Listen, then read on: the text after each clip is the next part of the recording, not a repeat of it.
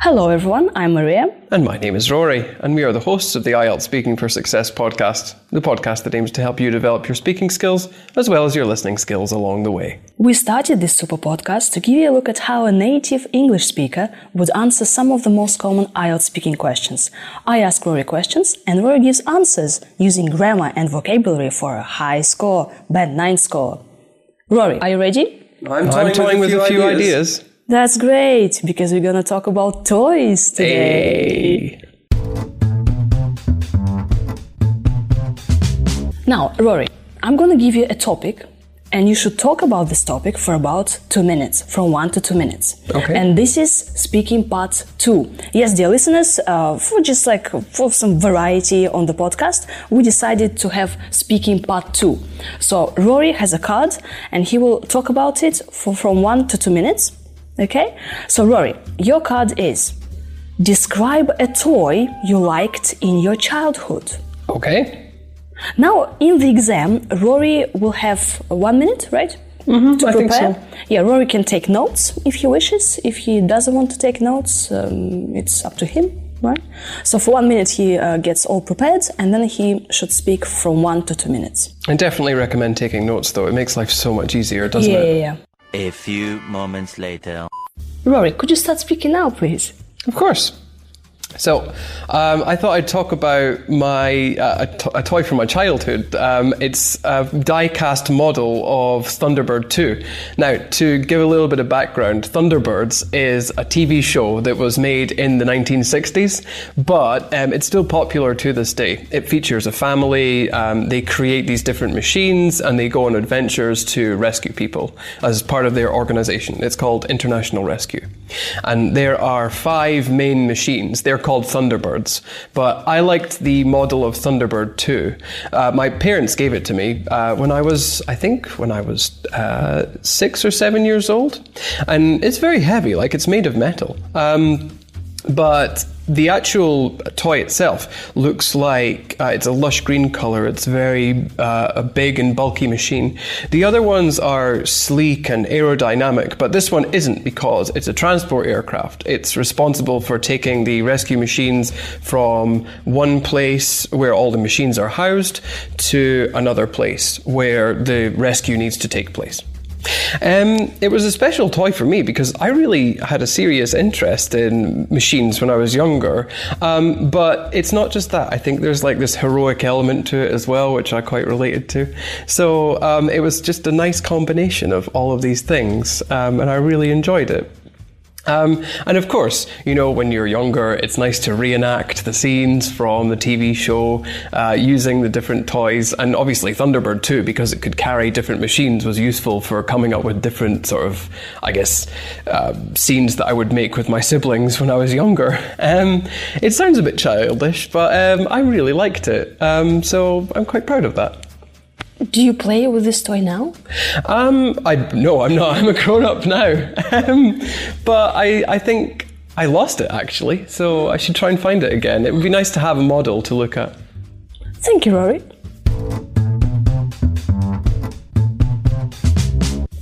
Now, a couple of questions from speaking part 3. Do you think children learn something from toys? Yeah, absolutely. There was some research done on this. It's connected to gender roles, and they found that children like playing with toys that are reflective of their different gender roles. So girls generally like playing with Barbie dolls and things connected to relationships, whereas boys tend to be more interested in things like machines, like the one I just described. So yeah, I think they do. I think they learn the different norms that are expected of them in this sense. Do the parents spend too much on buying toys for their children? I think it depends how much you think is too much, really. Although probably they do. I think it's better. We were just talking about what toys teach children. I think parents should also teach their children to appreciate what they have by not buying so much for their children. I think it's a good life lesson for them. How do the media attract the children towards toys? Oh, all kinds of ways. Like the advertising, for example. Like when I was thinking about the toy I just described, I remember seeing adverts on television and it was all like action-orientated. It was really eye-catching. So advertising definitely on television is one way. But also like when you go to the shops, you notice that the children's toys tend to be at eye level for children. So when they're walking, they can see the toys, for example. And then finally, I think this applies to all toys, regardless of whether they're at eye level or not. They all have bright colours, and of course if you're a child you are attracted to the thing with the bright colours, so I think that really draws them in. Do you think it's good for children to play many computer games? Well, I think it depends what you mean by many computer games. If you mean like a variety of computer games, then yeah, absolutely, because you get different experiences from them, and it's nice to have a range of experiences, I think. It helps kids find out exactly what it is they're interested in, so why not? I suppose there's a downside to this, though, in that they're not reading, and people should be reading more, but if it's in balance with everything, it should be okay. Do you think playing with electronic toys has a good influence on kids? In the main, yes, because, well, we live in a technologically sophisticated world now, and it's good preparation for entering this world. But I can see it having some negative side effects, like people spend too much time with physical things rather than with people and developing their relationships with them. But there should be some kind of preparation, I think. Rory, thank you so much for your great answers. Thank you. Rory, shall we go over the vocabulary you've just used? Yes, let's. So when you described your favorite toy, you said that it's a model of a Thunderbird machine. Yes. Right. So this is a very specific name, right? Absolutely, yeah. Yeah, so dear listeners, it's better for you to research what toy you had when you were a child and know the specific name. Or at least think about it in detail. Yeah, so we can have, I don't know, for example, Lego City. Lego? How do you say it? Lego. Lego. Lego. I think everybody likes Lego, actually. Yeah, or maybe some remote control cars. Mm-hmm. Or a drone. Maybe you had a drone when you were a child. Well, if you grew up recently, then yeah, maybe. Yeah. And you said that it's made of. Yes, absolutely. So when we talk about the materials which something is created from, it's made of something. So for my Thunderbird model, it's made of metal. Thinking about it, that's probably a bit dangerous for a child to have, but in the 90s it was a different time. Mm-hmm. You said it's bulky. What does it mean, bulky? Yeah, the shape is bulky. So it's not smooth and streamlined and sleek. It's big, basically. Mm-hmm. But big is such a common word. Bulky is better. It describes things more accurately. A less commonly used word. Yeah. What else can be bulky? Well, I suppose boxes which are difficult to handle. Anything which is large and difficult to handle it's bulky, yes. Yeah, but bulky things, are they heavy? I think it's connected more to the shape, but usually we associate bulky things with being quite heavy, don't we? You also said the word sleek, right, when you described the toy. So the toy was bulky and sleek. Well, mine was bulky because it was a transport aircraft, but the other aircraft were sleek because they were like scout and reconnaissance aircraft. So they were much smoother designs, much thinner and narrower. But again, thin and narrow, they're very common. I don't like it. You need more variety. Yes, sleek is like more eloquent, more advanced. And also you said about the color, you said lush green. Yes. You didn't say like, oh, it was green. It was lush green. Yeah. Lush, like grass, right? Yeah, it stands out more. In this case, the Thunderbird 2 had to be green. Well, primarily because it's good camouflage, I think. Camouflage. Yes, that's a nice one. Camouflage. So you mentioned heroic element, right? So it's like when you played with this toy, it added heroic qualities. To me, I think, yeah. So if you get into the mind of a child, you're not really separating fantasy from reality. And when you have that heroic element, it makes you feel like one of the heroes in the TV show. The heroes, yes. Yeah.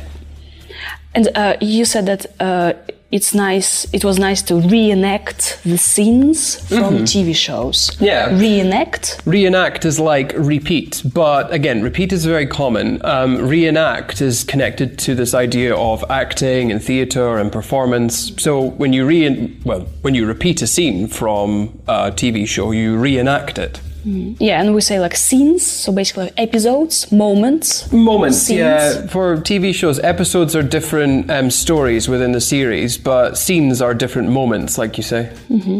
So could you tell us the name of your toy again, so the listeners can Google it and see a picture of it? Sure thing. It's Thunderbird 2, like thunder and bird together. Excellent. Speaking part 3 questions, you mentioned some machines, right? So when we talk about toys, we can say machines, Barbie dolls for girls.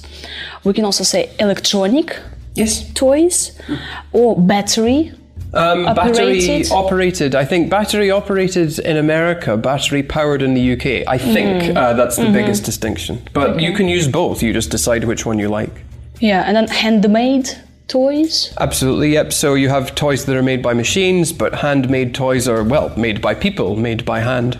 Yeah, also like remote control robots or cars. Absolutely, yep. Although they won't be handmade unless you paid a lot of money for them. Oh, yeah, that's true. Something remote control Ferrari style car, handmade. Yeah, that would be very expensive. Yeah. We can also talk about puzzles, right, as toys. Puzzles? We can. I didn't like puzzles much when I was younger. I don't know. What about you? Puzzles? No, I didn't have any puzzles. I had some Lego. Great. What about push toys? I had push toys. I had a push toy butterfly. Oh, really? I don't... Is that like when you push it along, it moves? Yes. Ah, cool. The All wings, right, nice. the wings were moving, and it was like very nice, very cute, very girl-like, you know. We can also have like doctor sets, for example.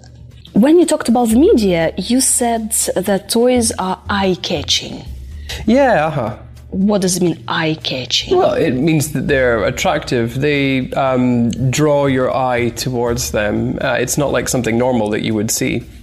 Although, we did point out, that question was actually about the media, and I talked about things that you see in shops as well. I probably should have stuck more to advertising. You said they have bright colors? Yeah, so any colours that are easy to see, like very vivid and clear red, for example, or light blue, all of these are bright colours. Can I say vivid colors? You can say vivid colours instead of bright colours. Yeah, like vivid memories? Yeah, it would be better, I think. So we can also say that bright colors and eye-catching toys draw kids in. Yes, absolutely. So it's like getting someone's attention and pulling it towards is to draw in. Right, so it's a phrasal verb, draw somebody in. When you talked about disadvantage, you mentioned a downside. Yes. Right. So when we talk about disadvantages in a more casual sense, I suppose, then we can talk about the downside, and then for advantages, we can talk about the upside as well. This is actually quite useful because most people just use the word advantages and disadvantages, but we also need to show that it can be flexible. So upside, downside. Yeah, there's a downside to it. Yes. Or, for example, you say on the flip side. Upside. Yeah, like on the other hand. A nice phrase is technologically sophisticated. Yes. Yeah, could you give us a sentence? Well, we live in a technologically sophisticated world because we have all these computers and smartphones and everything. So it's important to be prepared for this, like I was saying. Right. I think that's about it. So we can also say a few words about like mass-produced toys. For example, innovative toys? Absolutely. Innovative or innovative? It doesn't matter how you pronounce it. There are different ways to say it, but it's a bit like tomato and tomato. You don't need to worry about it. Innovative or innovative? Innovative, yeah. Either way. Dear listeners, now you can listen to Rory's answers again, and this time notice all the gorgeous vocabulary and grammar he's just used. Rory, could you start speaking now, please? Of course. So, I thought I'd talk about my a toy from my childhood. It's a die-cast model of Thunderbird 2. Now, to give a little bit of background, Thunderbirds is a TV show that was made in the 1960s, but it's still popular to this day. It features a family, they create these different machines, and they go on adventures to rescue people as part of their organization. It's called International Rescue. And there are 5 main machines. They're called Thunderbirds. But I liked the model of Thunderbird 2. My parents gave it to me when I was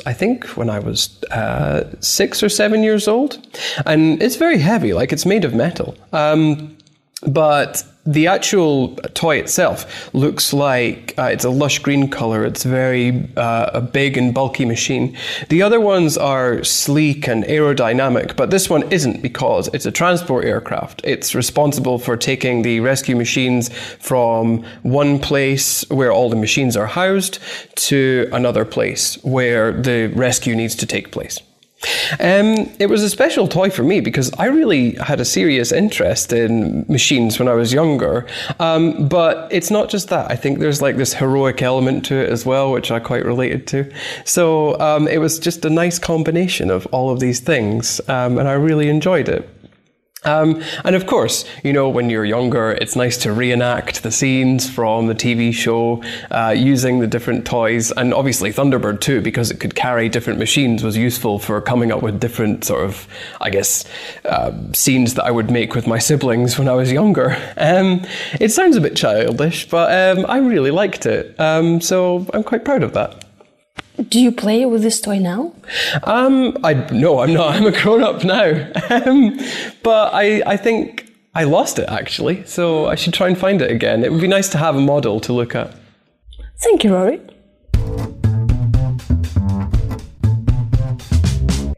Now, a couple of questions from Speaking Part 3. Do you think children learn something from toys?